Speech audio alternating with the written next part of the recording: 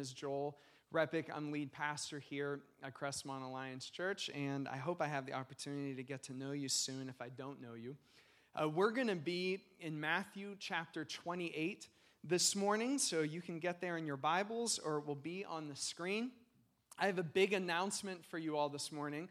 We have been in this sermon series through the first 4 books of the New Testament that we call the Gospels, Matthew, Mark, Luke, and John, for 3 years now. We've been journeying through this, just talking about Jesus. We've taken some breaks along the way, but today is the last sermon of that sermon series.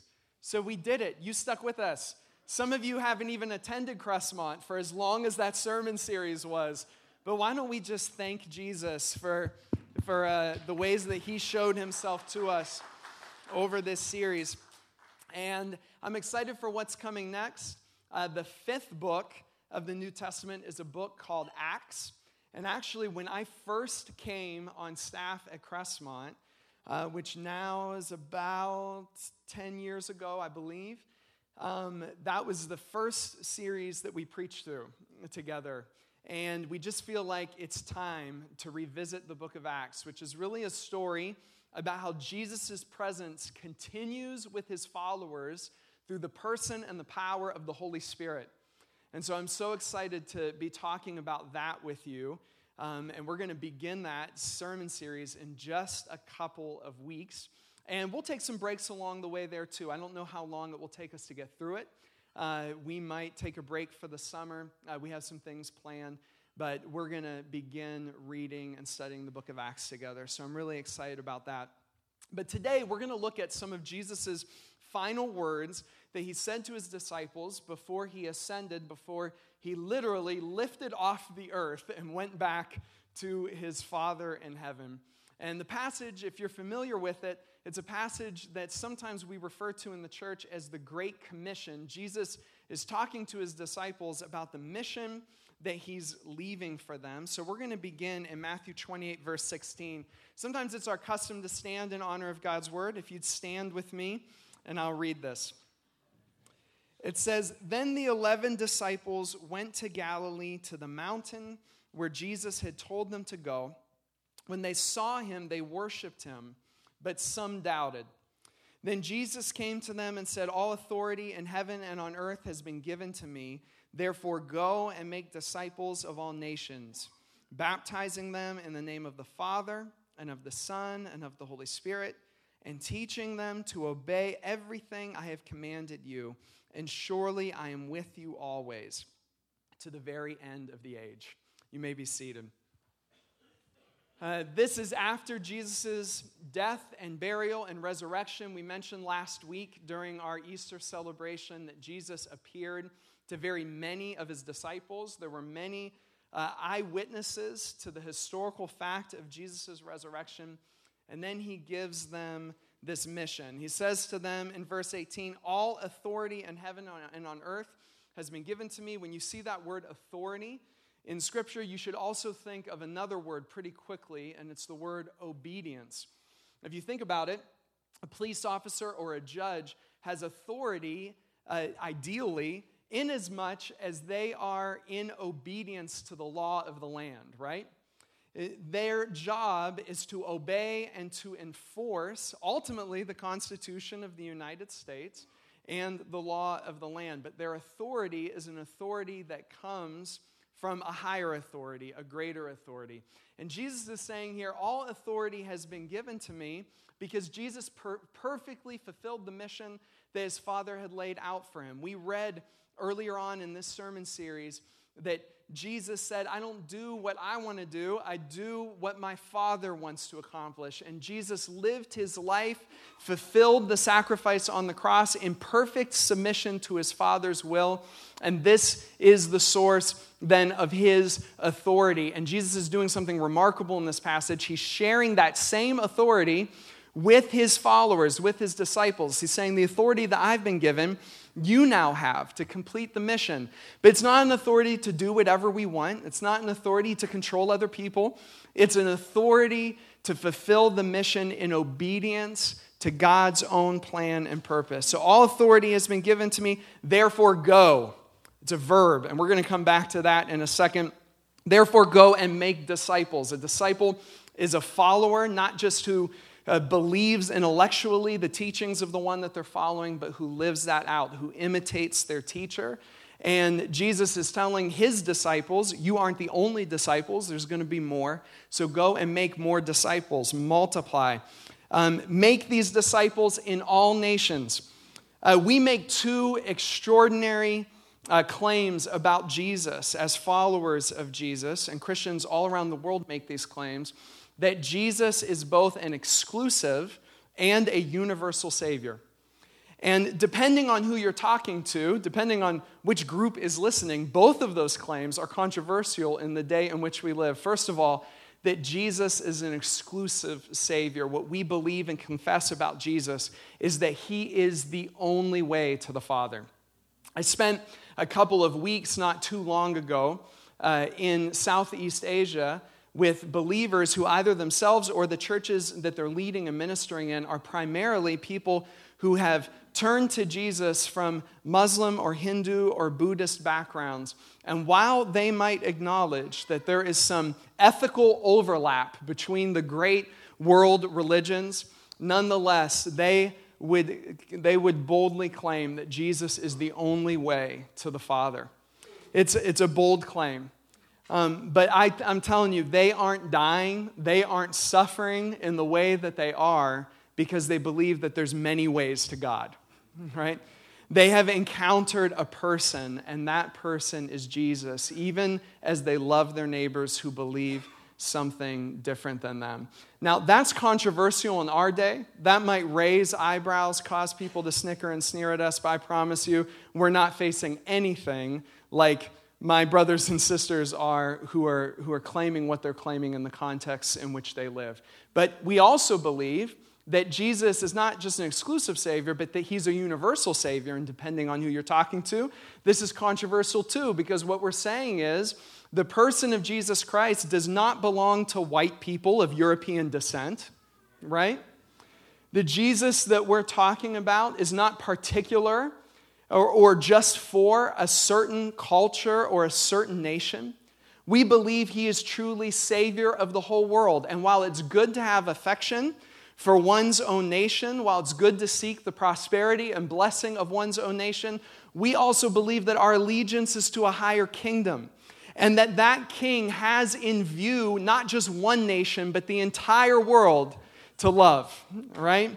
His love is for the entire world and for every people. And so our bold claim is that Jesus loves to show up in all different kinds of cultures. And that might mean our worship customs can look radically different. This morning, Christians are worshiping all around the world, and I promise you, the ways in which we worship vary greatly from congregation to congregation. In our own family of churches, this morning in the United States, we're worshiping in almost 30 languages. And praise God, right?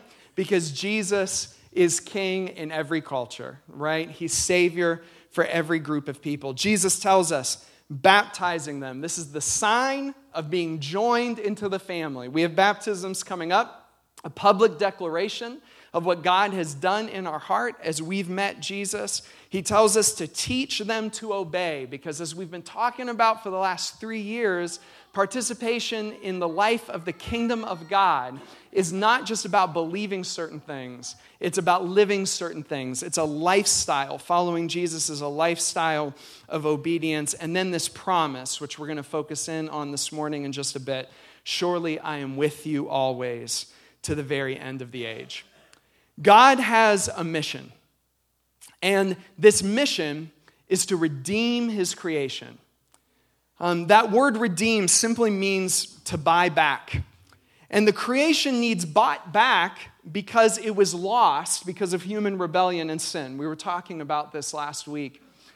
When the first humans and every person since them decided to rebel against God in their heart, it gave access to Satan, to the creation, to the good creation that God had created.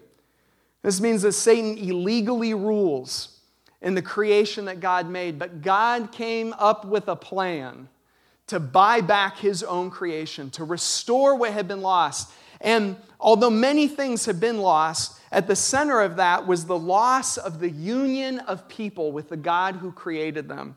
God was intent on restoring that. And of course, the whole story of Scripture is so much more than just a list of rules or some good stories to learn a moral lesson from. It is an overarching story of God's activity and history, this plan of mission to buy back what had been lost. And at the center of this plan is a person, and his name is Jesus. This universal, exclusive Savior who we believe is 100% God, 100% man, who lived a perfect life, sacrificed his life for us, was buried, and now lives, and who we celebrate in this Easter season. Jesus is the center of that whole story. So he has a mission.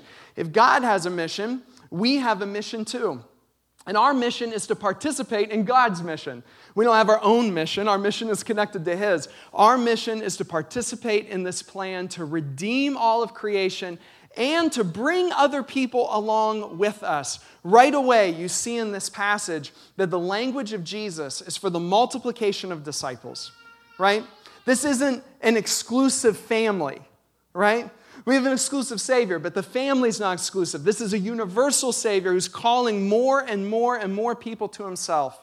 And so the family is growing, has been growing since the time that Jesus gave his disciples these words in Matthew 28. So God has a mission. We participate in this mission. And there's an urgency and an invitation to this mission that God gives us. First of all, there's an urgency to it. Because, friends, not everybody knows that God has a mission to redeem the world, to buy back the world. If you grew up in the church like I did, it's easy to be apathetic to this reality that there are so many people who don't know. I was just in a part of the world where there are whole people groups who don't know anything about what we're talking about this morning. No one has ever told them. You know, in the nation of Nepal, where I was just a couple weeks ago, there was not one known follower of Jesus in the whole nation until 60 years ago. A whole nation where for hundreds, thousands of years, nobody ever told them that there was a Savior who loved them, that there was a way to be reunited back to God. But friends, that's not just overseas. Increasingly, it is in our own backyard. Some of you have heard me share this story about how I was eating in a restaurant with a friend, and this person who identified as a Wiccan witch sat down and started talking to us. And the reason she wanted to engage us was because she overheard us talking, and she said, I was raised in Beaver County, and I have not had one real conversation with a Christian. I don't even know what you believe. I don't even know what you're about. And see, she still wasn't sure about us and what we believed at the end of the conversation, but something in her was drawing to us because she's hungry to know the story. And there's people right around. One of the great joys of my ministry has been to tell the story to people who honestly never had the story told to them. It's closer than we think. We can't take for granted that people understand and know the story. So there's an urgency to it, but there's also an invitation to it because, friends, we get to participate in the mission of God around the world. I loved ministering in the part of the world that I was in just a couple weeks ago. And friends, as I interacted with those pastors from Pakistan, Nepal, Sri Lanka, and India, I can tell you this. These are the days of the last and great harvest. We're living in them. And Jesus is coming back. You know, in America, we start talking about Jesus coming back as soon as things start to get a little bit uncomfortable, you know? We're like, oh, things are a little off. When I first went to the ministry, I had someone talking to me about this bad snowstorm that was coming in. And they said, Jesus is certainly coming back. You know, this is like a sign of the times. And listen, Scripture does tell us that hardships and persecutions will increase in the last days. I certainly saw that in my brothers and sisters. But here's what I also saw: a power-filled, spirit-sanctified church who is overcoming by the grace of God and with love. And right now, it is mind-blowing, but there are thousands and thousands and thousands and thousands of Muslims and Hindus and Buddhists turning to Jesus Christ. An amazing move of God is happening around the world. We get so murky here and distracted on the mission, but spending just a little bit of time with my brothers and sisters where I was brings such clarity to what God is doing around the world. And here's the invitation. We get to be part of that. It's phenomenal. We get to be part of that. However it is that God links us to that.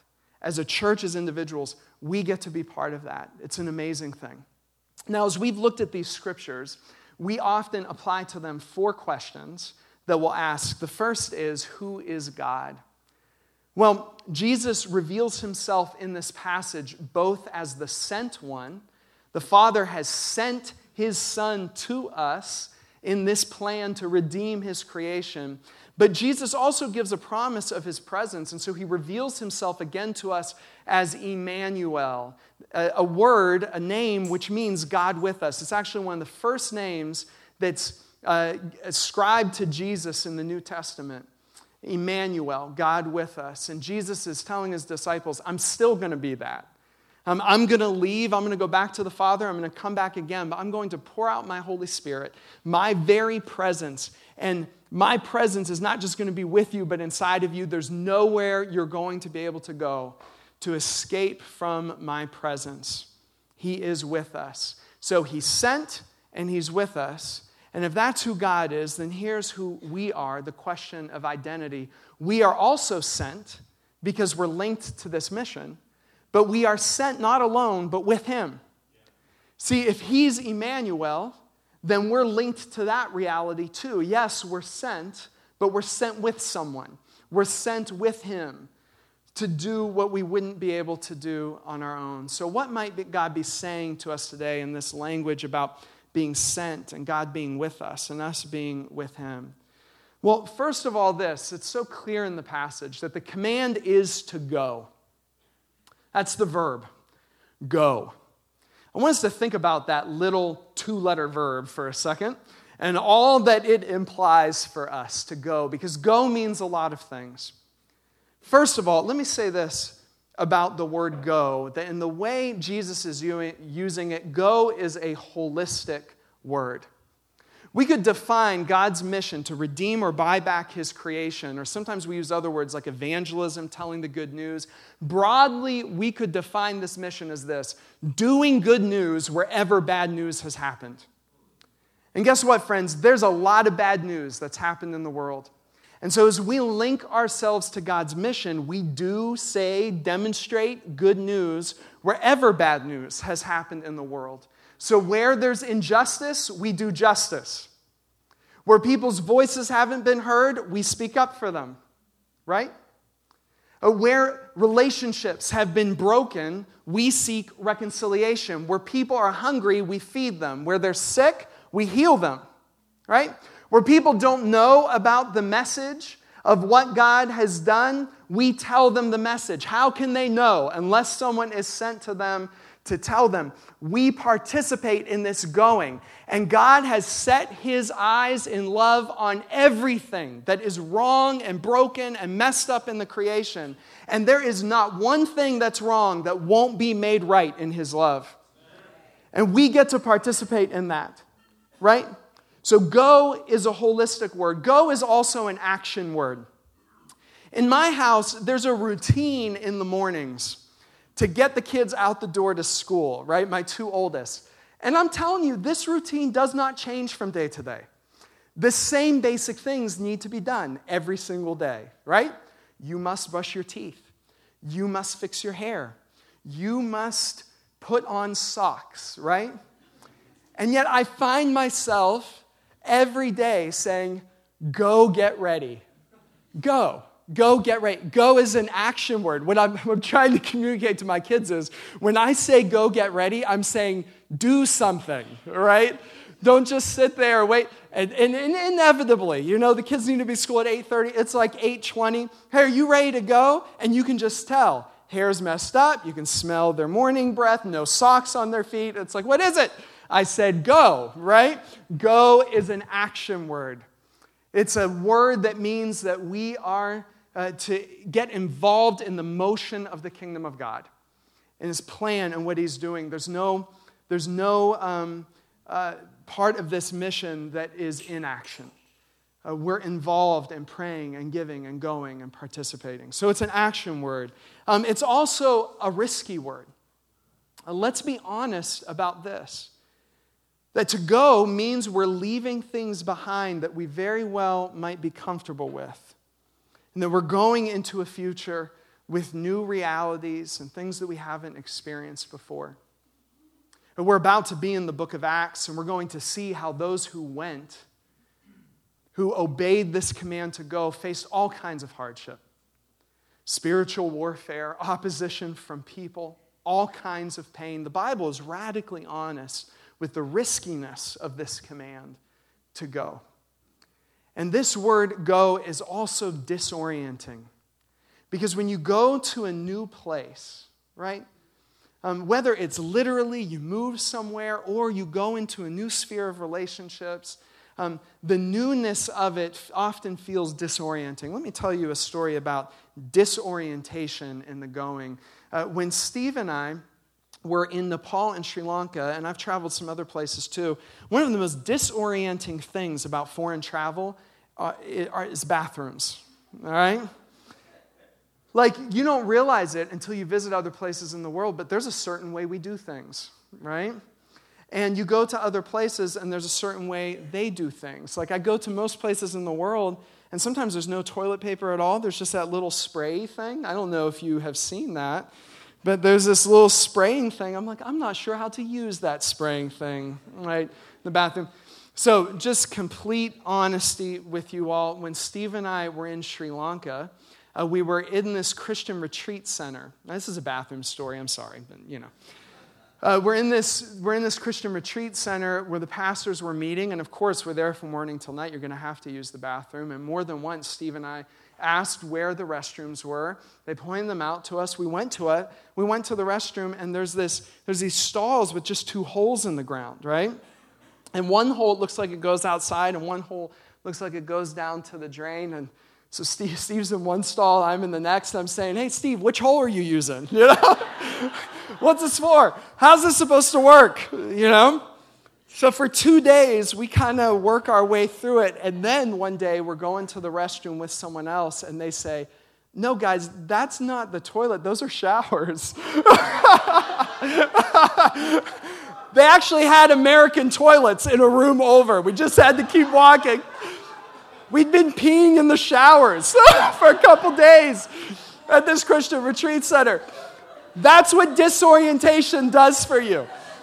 It throws you off. And this is exactly the stuff that we're afraid of in disorientation. Is not having the answers, looking awkward, looking foolish, all of that. But here's something about the mission of God. It is always crossing barriers. From one race to another race, from one socioeconomic class to another socioeconomic class, from the young to the old. It's always, you don't have to go around the world. I can just promise you the mission is going to ask you to cross a barrier of some kind to that coworker, to that friend who is different than you, to that person in your neighborhood who you know is just so different than you. And there's a disorientation to that makes us feel afraid and awkward, makes us want to stay away from it. As a matter of fact, I think we shouldn't sugarcoat this word go at all. I think if we're going to be on the mission, we should be honest about the costs that are involved. Because you see, there's a reason, let's not be judgmental, there's a reason why so many Christians and why so many churches really aren't on the mission, why so many churches have just opted for religion or denominational identity or doctrinal protectionism. See, there's a reason why they've done that. There's a reason why so many Christians would rather just play the church game than actually participate in God's mission to redeem all of creation. And here's why. It's because it's really, really hard. And so we find ourselves failing at this going all the time. Jesus said to go, we find ourselves failing at it. I don't know about you, at least I do. I can be half-hearted in the holistic call. See, God's mission is holistic. The word go is holistic. It involves everything, but I can develop an indifference to the needs of other people. I can choose to just care about certain groups and not care about other groups and find a way to justify that in my mind and in my heart. See, I can run from the risk. I can be reluctant in the risk because it just feels scary. It feels safer to be where I've always been and to keep my life orderly. I don't want the disruption of that word go, of mission. I can be apathetic in the action. Sometimes I'm just tired, folks. Sometimes I just don't feel like I have what it takes to engage the mission that God has called me to or has called our church to. And sometimes a disappointment can develop in us surrounding the disorientation, because when we first hear God's call to the mission, our tendency very often is to exaggerate how awesome this is going to feel and to underestimate the real pain and cost that's going to be involved in it. And so later on, we find ourselves in a place of disorientation. Relationships are changing. Our life is changing. We're being called to new risks. And we're thinking, this sounded better at the outset than it does now when I'm in the middle of this pain. This is why very many times we run from that word go. But the gospel is good news, and here's the good news, even in the command to go, that is ours because of Jesus. There's not just a command to go, there's also a promise that he will be with. See, he promises his presence to these disciples. He promises that he won't leave them. He promises that he won't abandon them. I said a couple weeks ago when we were talking about Jesus in the Garden of Gethsemane that Jesus never had to suffer without God's promises in view. See, all along the way, he knew the promises of his Father, and he cast himself on those promises even as he suffered. Friends, if that's how it was for Jesus, that's how it is for us too. It's true for the sufferings that just come our way because we live in a broken and messed up world, but it is also true for the suffering that God asks us to willingly endure because of the mission. If God has asked us to hurt as part of the mission, and listen, love will almost always require that at some point. Love will almost always require a level of pain at some point. Even in that place of pain where I've willingly taken to myself pain in the going, there are promises to see us through. Here's one of the promises. I will be with you to the end of the age. I will not leave you. I'll be with you to the end of the age. I'm not going to leave you alone in that place. When my two oldest kids were younger, I can remember them climbing up. Sometimes they would climb up on these playground sets that would get 2 or 3 levels high, and then it seemed like instead of wanting to go all the way back down, they would just want to get down where they were at. And that required me being willing to catch them. And I can still, picture my young kids, standing on the edge, deciding if they're going to jump. I want to tell you what risk and mission is like. It is not like jumping off of the top of the playground set just onto hard earth. If that's how it feels to you, if that's what you think it is, you've believed a lie. You've allowed Satan to come in and to tell you that God has called you to a mission, asked you to jump, and then he's going to abandon you. Here's what it's like. It's what I did for my kids. I caught them every time. Yes, it was a risk. It felt like a risk. You could see they had that pit in their stomach before they jumped, but they jumped into my arms every time. It's often the presence of God that pushes us off the playground set because he loves us, a little holy push, right? But then he's there to catch us. He won't push you off anything if he's not going to catch you on the other side, right? I remember a few years into what we were doing here in Aliquippa and what we were seeing happen at the church. I remember just feeling so discouraged and worn out. The mission seemed so much more glorious at the outset than it did just a few years in. Just discouragement. And you heard the College of Prayer got advertised in the announcements today. It's coming up again. The first College of Prayer gathering we held was here at Crestmont. We did it in the fellowship hall. It was a new marker in us as a church learning to pray together. Some of you were there. And we got together on just this one night, and we prayed. I remembered weeping in front of some of you. Just all that pain. I couldn't hold it in. Just felt so tired in the mission. Just so worn out in the mission. Felt like I didn't have at all what it was going to take. I remember crying and saying, God, you promised us a harvest. You said that if we didn't grow weary in doing good, that there would be a harvest in due time, wherever that harvest looks like. That's what you said. I just remember us seeking God's presence in a new way and claiming for ourselves that this promise was true, that Jesus was not sending us anywhere where his presence would not be with us. And I remember John, who was leading worship today, and his wife, Galfua, they came over to the house after that night of prayer. I don't even know if we had kids then. We must not have. We were still hanging out together late at night. And John came over, and I remember John saying, "This is how we make it. This is how we make it." I haven't been in ministry too long, but I know this. The secret to persisting in the mission is the presence of God.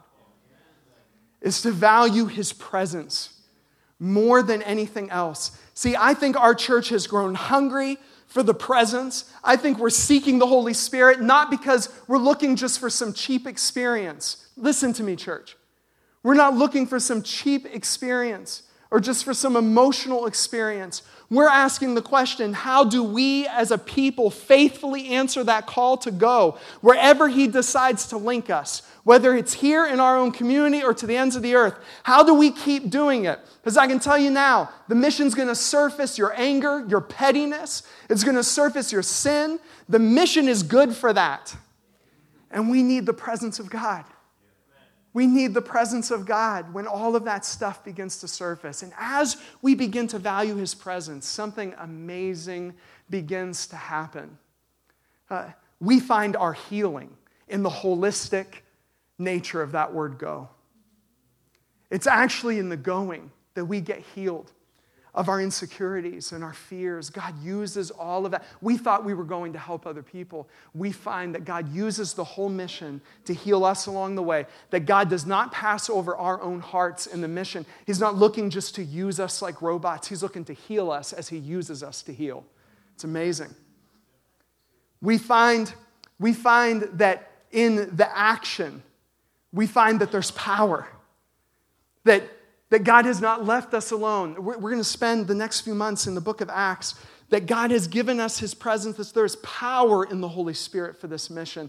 The book of Acts is really not a story about how amazing the disciples were after this moment that we just read. It's a story about how an extraordinary God can use ordinary people when they're filled with the power and presence of God. And stories begin to happen of God's goodness and how he loves people. He begins to activate people in the mission. We find that there's reward in the risk. See, so much of the stuff that felt like it hurt to give up, we find actually that God blesses us way more when we're just willing to let go of those little things. And we find that even in the place of disorientation, that God forms in us delight in the mission. Can I just say this, just as we close here, friends? If the worship team could come forward. I just want to say this. Let's not talk about the mission at Crestmont like it's all pain and suffering. I think we got to be honest about what the word go entails. But I just also want to say this, that if you grew up in like missionary sending churches, which this church has been one for a long time, there's this line we kind of joke about, like, don't tell God you won't go to Africa because that's exactly where he'll send you, right? And we paint God as a contrarian who's waiting to mess with us, who's waiting to send us exactly to the place where we would hate to go, like wherever that is. But what if this is the truth? What if, as God dismantles all that stuff in us, we actually learn to delight in the mission? What if God knows what we were created for? And what if some of the stuff that we spend so much time holding on to is actually not what we were created for? And even though it hurts to let go of it, God only has deeper satisfaction on the other side. It's an amazing thing. The more I live my life on mission, it is true, the more pain is involved, but here's another thing. I'm more satisfied than ever. I'm more satisfied than ever, more joy in my life than ever. Because, friends, this is what I was created for. Just as I close, I just want to share this one thing with you. I heard recently, I don't know if it's legend or history, that Vikings, when they would land on a distant shore, that they would one of the first things they would do is burn their ships, because they knew that what was ahead was peril and danger. And they knew that when it got hard, they would be tempted to abort the mission. They would be tempted to leave. As soon as things started to feel disoriented or risky or like they couldn't keep up with the action, they were going to feel like aborting the mission. So they would burn the ships. Friends, some of us, you know why? For some of us, joy seems so elusive in the Christian life. It's because we're negotiating between the call that God has put on our lives and all this other stuff we're trying to hold on to. And I'm telling you, whether what we're trying to hold on to is our culture's version of success, our current friendships and relationships, I can tell you, relationships change on mission. They change on mission. There's a pain in it. I can tell you, whether we're trying to hold on to what we used to be or how things were or the glory days, or there's all kinds of stuff we try to hold on to. But as long as we try to negotiate between the ships and God's call, we won't find joy. Here's how you find freedom. Burn the ships. It really takes away all that temptation. You don't even have to think about it anymore. It's like, I'm in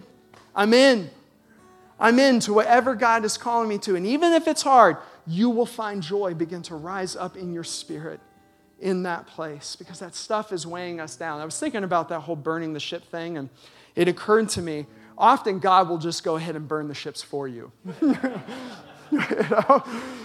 You know, one of the descriptions of his presence is fire. It burns. And he said, I will be with you. My fire will be with you.